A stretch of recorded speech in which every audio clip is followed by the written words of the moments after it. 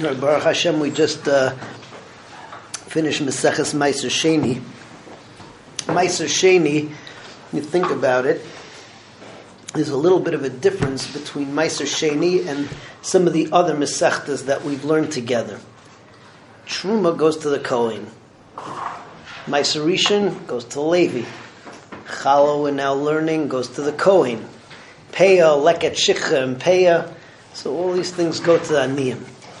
But Meiser Sheni and Demai and Revai, which we saw at the end of the Masechta, are unique in the fact that I keep them myself.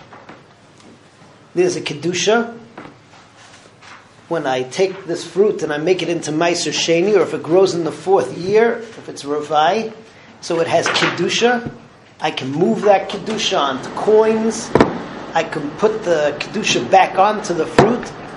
But at the end of the day, this fruit is not ordinary fruit anymore. It's special fruit with a Kedusha. And that Kedusha is mechayev me to go and eat it in Yerushalayim in a way which is special, in a way that I show that my fruit is just not mundane fruit. It's not ordinary fruit. This is special fruit. It's elevated fruit. It's fruit that makes me closer to Hashem. And I have to live my life that way. So it's only 1/10 of my fruit. It's not all of my fruit, but it's a symbol for everything. That this is the fruit that I have to go take to Yerushalayim. It elevates me. It's a fruit with a Kedusha. I was thinking about it, that we're in the middle of Chanukah. There's an element in Chanukah which is very much like that also, but not in terms of taking the mundane and making it into something which is Kaddish, but taking something which is intrinsically Kaddish and making sure that it doesn't become mundane. And Klal Yisrael always did mitzvahs. At the time of the Yevanim, Klal Yisrael also did mitzvahs. What the Yevanim wanted to do was not to say to them, listen, Chas Hashem, you don't have to stop doing everything, and we certainly don't want to kill you, but just take on an attitude of the Greeks. Look at life like a Greek. You can have a nice life. You can even have some kind of a religion. They didn't wipe out all the religions. Everybody can keep their own religion, but just do it with our worldview. So you're taking something which is intrinsically Kaddish, the Kedusha of the Jewish religion, and you're just tainting it with something which is a little bit impure. So there are two aspects. There's taking the mundane and we have to make it Kaddish, and then there's something which is Kaddish, we have to make sure that it remains pure, that it doesn't get any taint of anything which can degrade it or bring it down. At the end of every Masechta, so always like to, come up with new ideas and, whatever, expand a little bit. What else can we do? This time after Meiser Sheni, I was thinking about it. I don't think that it's the time right now for new ideas, for new institutions. But I think that we've done enough Masechtas already together that at this point it's just time to go back and analyze. It's already 8 months since we began the project, and to try to get back to what our real goals were in starting this project so that we can keep everything 100% pure and focused and know what we're after. There's been a lot of hack with telephone shiurim and newspaper articles and all the other shtick, but we can't let that make us lose our focus, because that's not why we started this whole thing. And we have to get back to basics and understand what this thing is really all about. 5 minutes a day is not a lot. But 5 minutes a day can, and I think already did for a lot of people, can change your life. Rav Shimon Shkop Seif Yamav only learned Mishnayos. Why? Because by learning Mishnayos, he was able to read through the Mishnayos and chazer over all of the sugyas in Shas, because he had them organized by Mishnayos.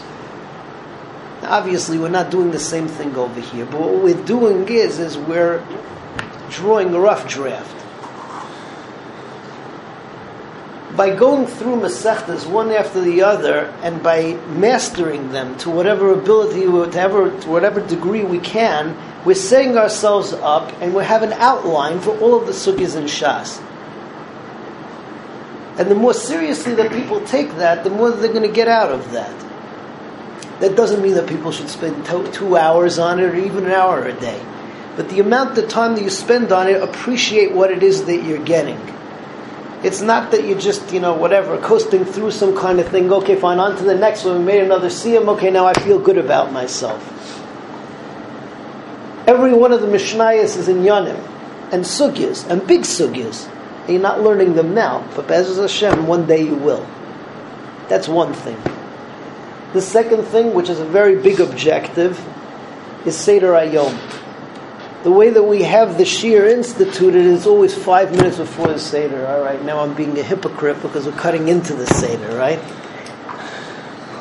But I know that for myself, and I hope that for everybody else also, whatever, the very fact that you have Mesiddur in your day 5 minutes before, that we have a Seder before the Seder, it helps us organize ourselves. And then, also not to be minimized, is the issue of Limud HaTorah B'Rabim, feeling that you're part of a tzibur, is something which you may not appreciate it now, because when you're young, you have it automatically. You have it in school, you have it in yeshiva. But in your adult life, even though people have a shul or go to a shul, being part of a tzibur, a person without a tzibur, is almost a yasam. And the creation of a small tzibur who has a project, doing something together, and feels a sense of fulfillment and accomplishment in what we're doing together, one after the other, that's another goal that Be'ez Hashem we set for ourselves over here. And it's It's up until this point, Baruch Hashem, is being accomplished.